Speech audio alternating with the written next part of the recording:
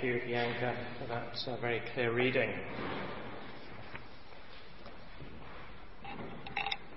Let's pray. Heavenly Father, we confess that if we are to hear your voice this morning, we are fully dependent on your Holy Spirit.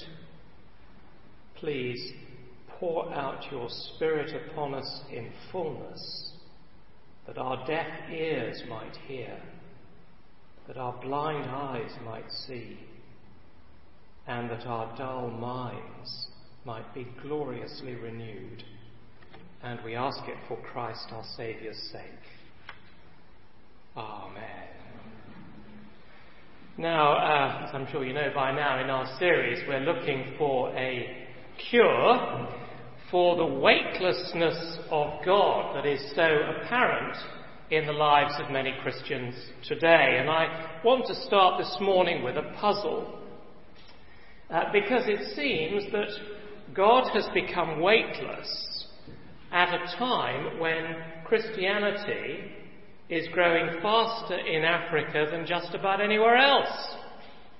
Now, you wouldn't expect that, would you? So why is it? Well, I wouldn't claim for 1 second to have all the answers, but I suspect that part of the answer lies in the fact that the spiritual revival that is sweeping across Africa at the moment has given rise to two distinct movements amongst professing Christians. So on the one hand, there are enormous numbers of people who have a hunger for God, but a dislike of doctrine. In other words, they're genuinely seeking an experience of God, but they are very reluctant indeed to give a coherent explanation for that experience. In other words, the benchmark of whether their experience of God is truly authentic is not how well they know their Bibles. It's not that. No, it's how they feel when they go to church. They would say, if we ask them, how I feel at church is more important to me than what the Bible actually says. Now then, on the other hand, there are growing numbers of people in churches who are reacting against that first group. And they're really hungry for Bible teaching. They're very serious about Bible study. But they are intensely suspicious about any kind of emotional response. And I guess churches like that often feel more like a school or a college than a place where God is meeting with his people individually and personally. People may be terribly excited about what they're learning, but nobody is saying with Isaiah, I am a man of unclean lips, and I live among a people of unclean lips, and my eyes have seen the Lord Almighty. Can I say that people at both of those two extremes have made God weightless? Now, our Bible passage this morning takes us right to the heart of the problem, because, of course, the Psalms force us to find the balance.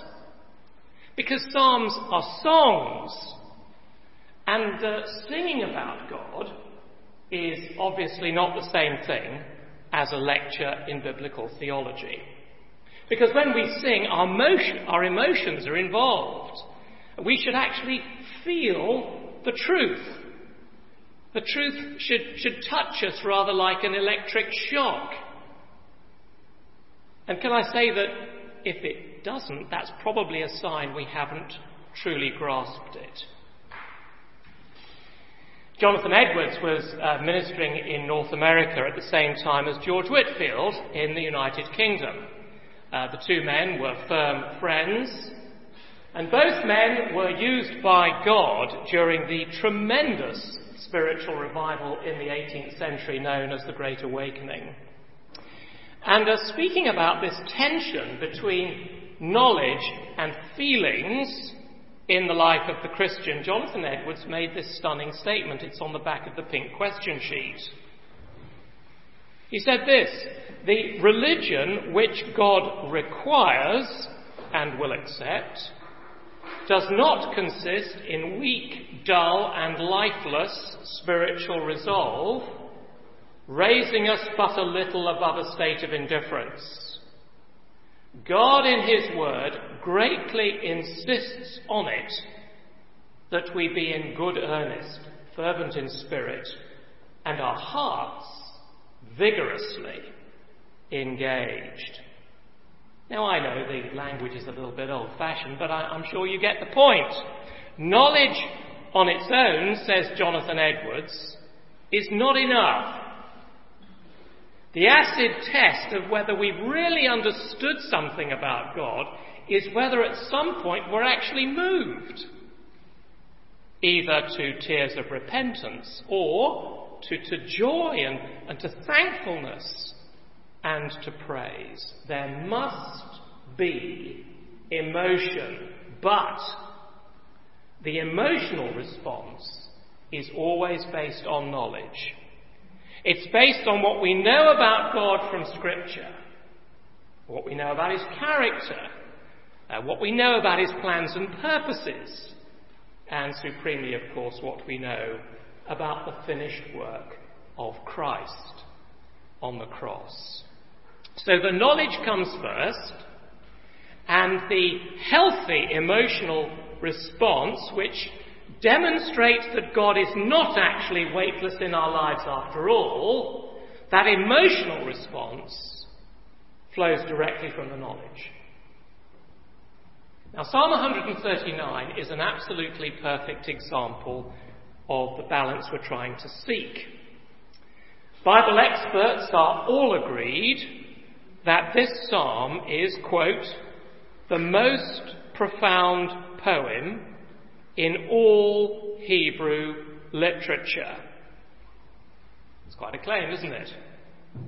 The reason they say that is because this psalm is the most concise and compressed teaching on the character of Almighty God in the whole of the Old Testament. It's important to understand right at the beginning that character is a relationship word. So when we talk about the character of God, we're not simply admiring God from a distance. No, rather what we're doing is we're talking about what God is actually like in his dealings with human beings. And this psalm gives us three marvellous truths, or if you prefer, doctrines about God's character.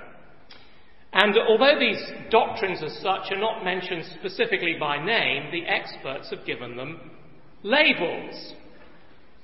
Now, we're not going to spend long on the labels this morning.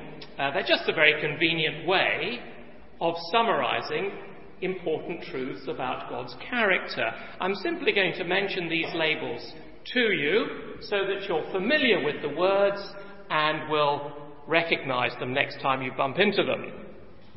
And then we're going to spend most of our time thinking about what David actually says about God's character in the psalm and how he responds to it and what that means for us.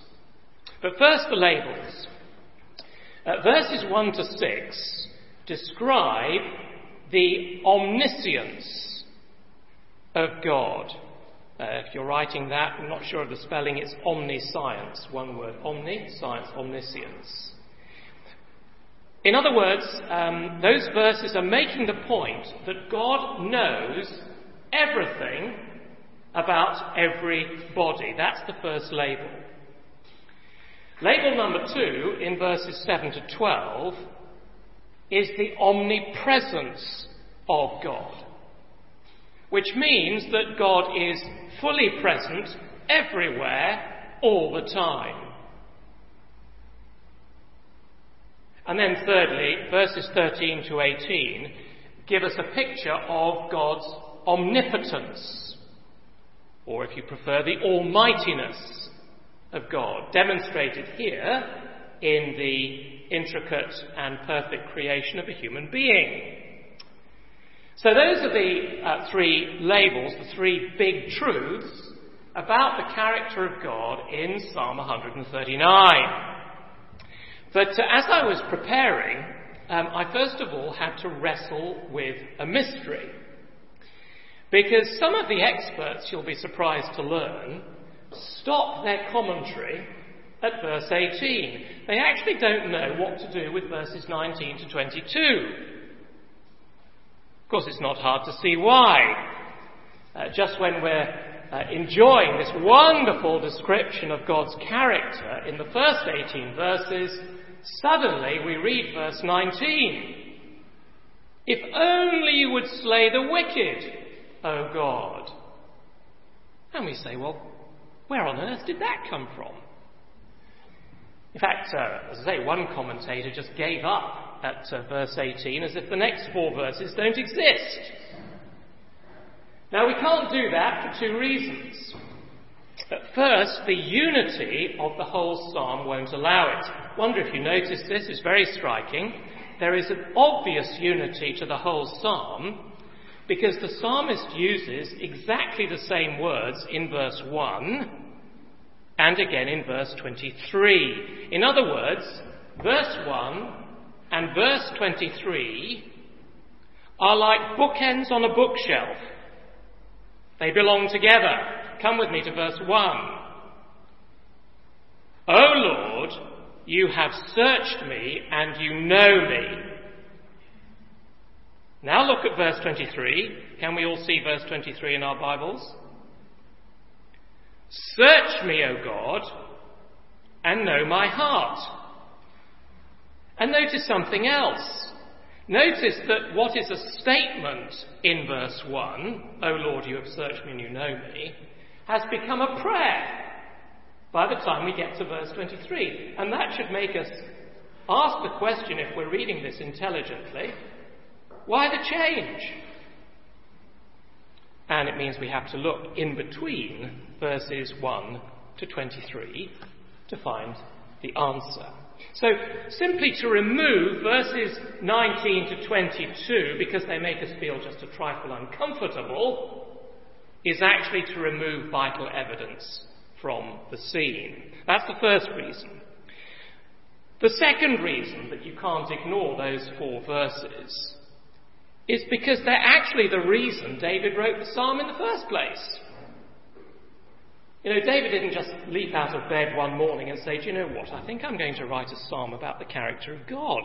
He didn't do that.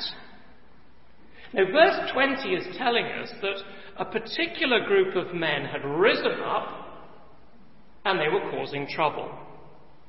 And so David's word to God in verse 20 is a word of complaint about them. He says, they speak of you, God, with evil intent. Your adversaries misuse your name. So there were obviously some powerful and highly influential men, probably in King David's court. They were speaking openly against God, and their intentions were evil. Got it? Now, of course, we're seeing this sort of thing in South Africa more and more, aren't we? Increasingly, so-called Christian schools are pushing Christianity to one side and embracing things that God hates,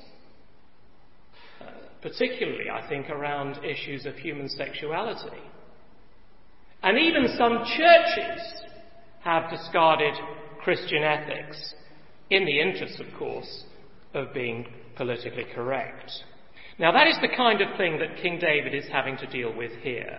And the question coming out of the psalm is, how do we respond when God's name and God's cause are under attack? Because that's what this psalm is actually all about. And I suppose the most striking thing when I read it was that David doesn't retaliate. I think that's important. Because there's no doubt that although God is the main focus of the attack by these powerful men, David is also personally threatened. Well, of course he is. He's the Lord's anointed.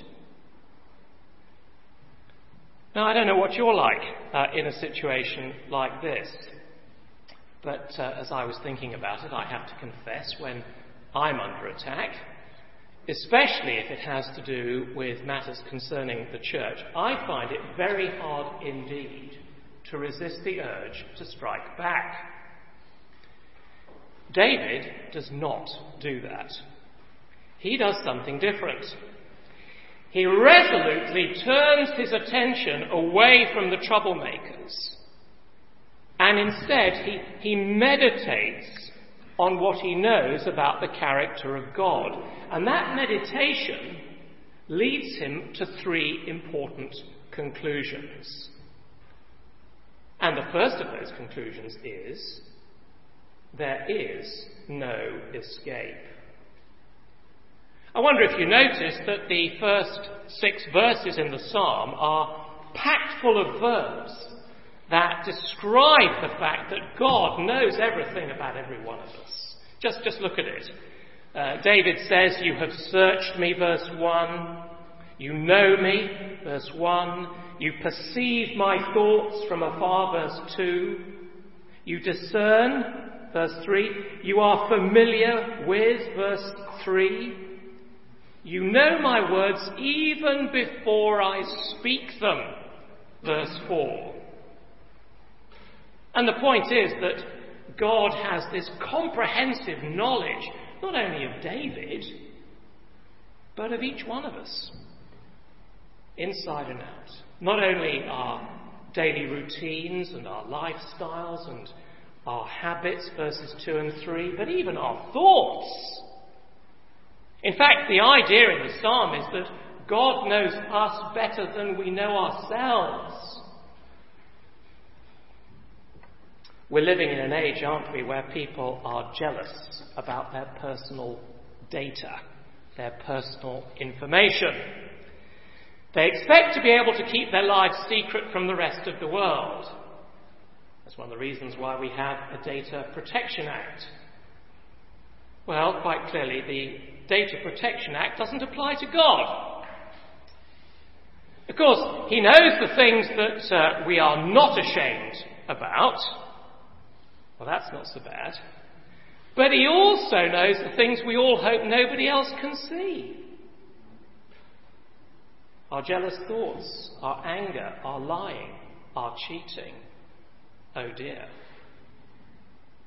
But that's not all. Because God not only knows everything about us, he's also with us wherever we go. I think that's rather surprising, isn't it? Because we might think that knowing everything about us, that he would be rather put off.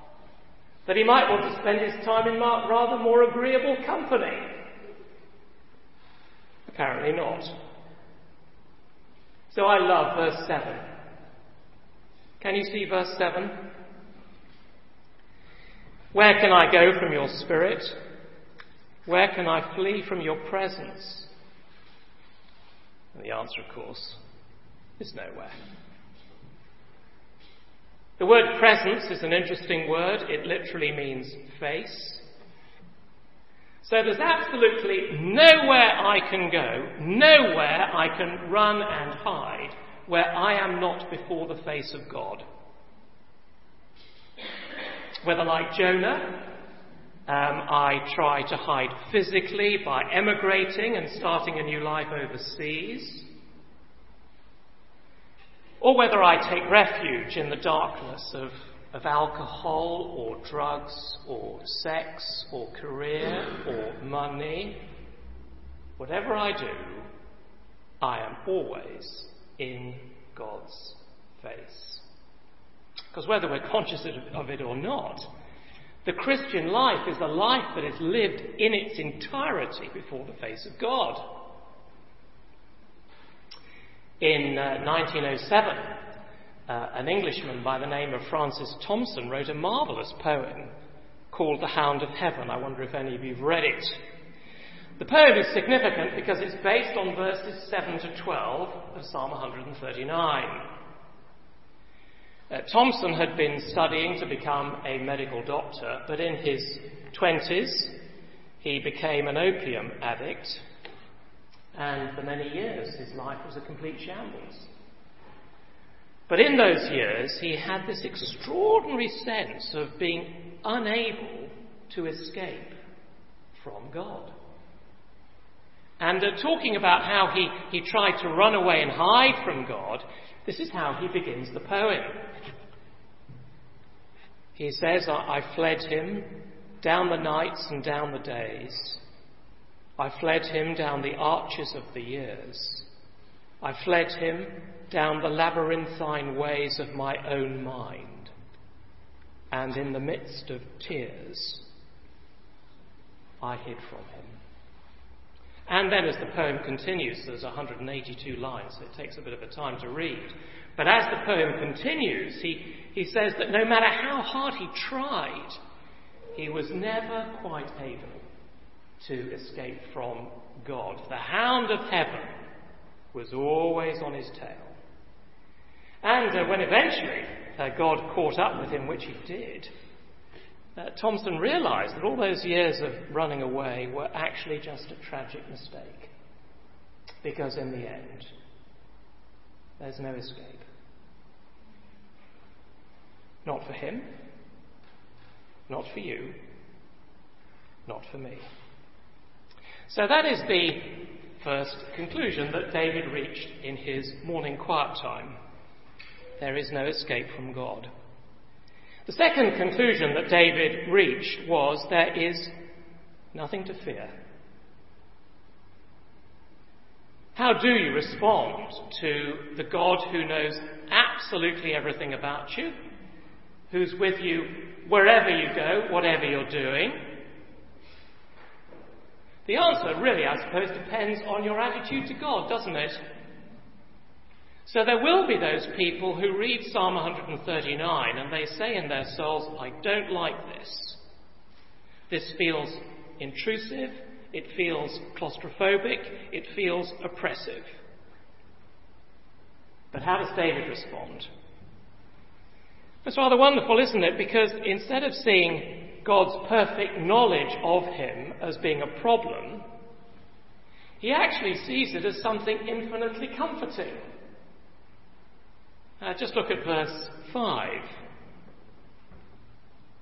He says, you hem me in behind and before. You have laid your hand upon me. Now, that last little phrase there, literally translated, is, you cup your hand over me. It's the sort of thing you might do when a beautiful butterfly has come into your room and you want to put it where it belongs. And so what do? You cup your hand over it ever so gently and you put it back outside. And the idea, I think, that the awesome God, who is in one sense lofty and unapproachable, he perceives our thoughts from afar, the idea that that same God also has his hand cupped over David, protecting him from all harm, moves him to praise. Verse 6. Such knowledge is too wonderful for me, too lofty for me to attain. And that idea, you see, of God's powerful protection on his life kind of gains momentum through the central section of the psalm. So in verse 13, he thinks about God's handiwork in making him. You knit me together in my mother's womb. The scientists tell us that in the human body there are 60 trillion cells. Quite a lot of cells then, isn't it? 100,000 miles of nerve fibre and 60,000 miles of blood vessels. David obviously didn't have our scientific knowledge, but he looked at the intricacy of his own body and he understood that it was all perfectly patterned and prepared by God in the embryo when he was in his mother's womb. And the wonderful intricacy of every detail in God's design from his eye colour to his IQ moves him to say in verse 14, I praise you because I am fearfully and wonderfully made. What's he really saying there? He's saying that if Almighty God has designed our bodies as perfectly as that, and he has, then absolutely nothing in our lives is outside God's control. Nothing. And that's why he can say in verse 16, all the days ordained for me were written in your book before one of them came to be. He's thinking there of his childhood accidents and diseases, his years, no doubt, as a shepherd, his triumph over Goliath, those years of being hunted down by Saul like an animal, and then, of course, his career as king, with all of its marvellous high points and, of course, its notable failure with Bathsheba. All of that written in God's book from the beginning. And then as he thinks about that, instead of being intimidated, he finds it wonderfully comforting, verse 17. How precious to me are your thoughts, O God. Actually, there's an alternative reading, isn't there, at the bottom of the page? How precious concerning me are your thoughts, O God. How vast is the sum of them. There's nothing I need to be frightened of. Now, friends, can you see that that is an emotional reaction? But it's an emotional reaction based on knowledge. So I'm suggesting that the first 18 verses of this psalm are effectively David's quiet time. This was David meditating on the character of God, and strengthened by that, he's now able to turn his attention back to the crisis in the royal court. And so his third conclusion is there is no compromise. We said at the beginning that David starts in verse 19 with what to our ears sounds like a really grotesque prayer. If only you would slay the wicked. Now, I'm sure that all of us know people who are hostile to God, hostile to God's people. I certainly do. We might not like them very much, but we don't necessarily have the courage to pray that God's going to come and strike them down. For one thing, being good Christians, we remember that Jesus says that we are to love our enemies, and we're to pray for those who persecute us. That's true. But let's remember that Jesus also told us to pray, Thy kingdom come. Now, when we pray that, friends, what are we actually asking for? Let's just sharpen our thinking. Turn quickly to Isaiah 11 on page 487. Isaiah chapter 11, page 487. This is one of the great prophecies about Jesus in Isaiah's book.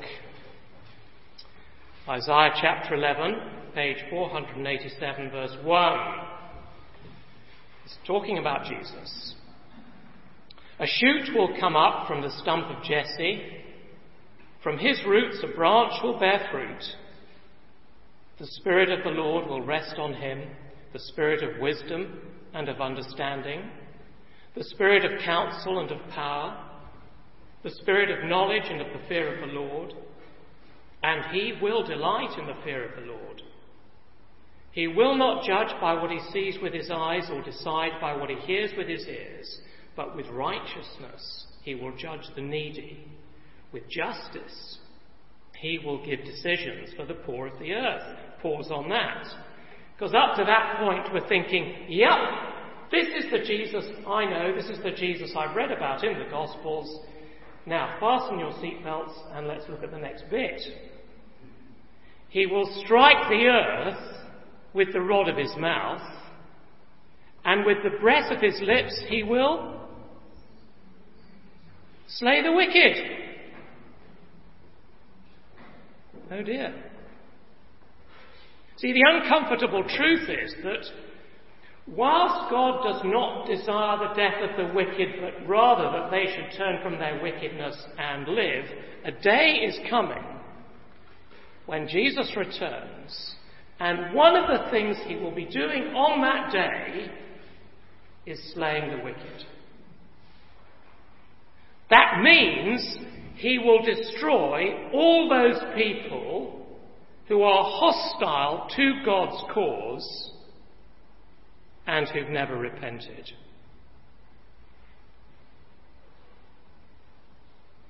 Come back to Psalm 139.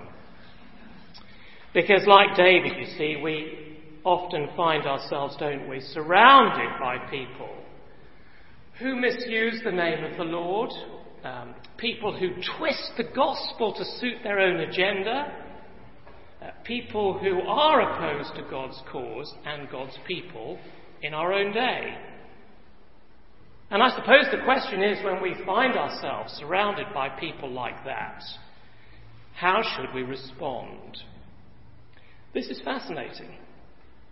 Notice what David says in verse 19 and think about it.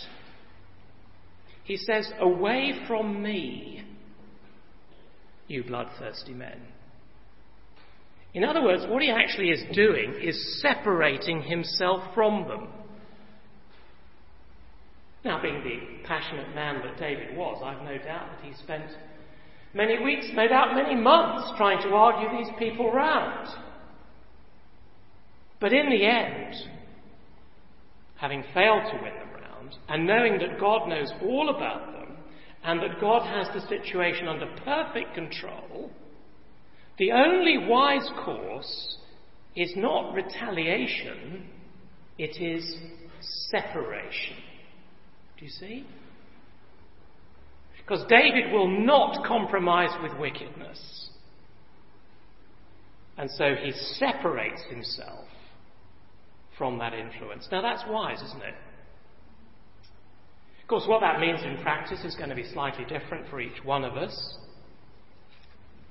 I don't know whether you noticed it, but this week I saw that the Gospel Coalition posted the remarkable testimony of a man called Becket Cook. 10 years ago, Becket Cook was working in Hollywood. He was a practicing homosexual, and he had achieved considerable success in the fashion industry, arranging photo shoots for magazines like Vogue and Harper's Bazaar. But 10 years ago, he met Lord Jesus, and immediately he separated himself from, not only actually from his gay lifestyle, but also from the LGBT movement. Why did he do that? Well, this is what Becket Cook said in the interview about the LGBT movement. Quote, "In the last 20 years or so, there has been a huge push to make homosexuality sacred. It went from a sin to a sacrament. In other words, the LGBT movement in Hollywood, at least, has declared itself to be a religion. Now, if that is not misusing the name of the Lord, I don't know what is." That, of course, is the idea in the psalm, isn't it? David will not compromise with wickedness, and neither must we. But isn't it marvellous that David doesn't stop there? In the last two verses, he turns the spotlight on himself. I guess it would be entirely natural for him to be really upset by the attitude of the anti-God party scheming against him. But he's also determined not to compromise with wickedness in his own heart. And so he opens himself up, doesn't he, to a complete investigation by God. Verse 23. Search me, O God, and know my heart. Test me and know my anxious thoughts. See if there's any offensive way in me. Do you ever pray like that? See, when somebody has turned against us, it is terribly easy, isn't it, to pass off our angry thoughts about them as being entirely justified by their bad behaviour. But David knows perfectly well God sees through all that. And knowing that God sees everything, he gives himself entirely up to God's scrutiny. And he says, in effect, Lord, show me my wrong thoughts. Where necessary, help me to change my thinking. I give up myself completely to you. And I ask you to lead me in the way everlasting. That last phrase is terribly important, isn't it? Because unless the God of this psalm leads us in the way everlasting, there's no hope for any of us. So let's ask him to do it now. Will you stand and let's pray verses 23 and 24 together as it appears on the screen.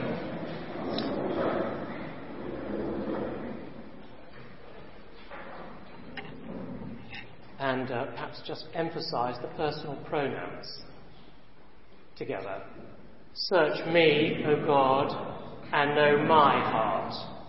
Test me and know my anxious thoughts. See if there is any offensive way in me, and lead me in the way everlasting.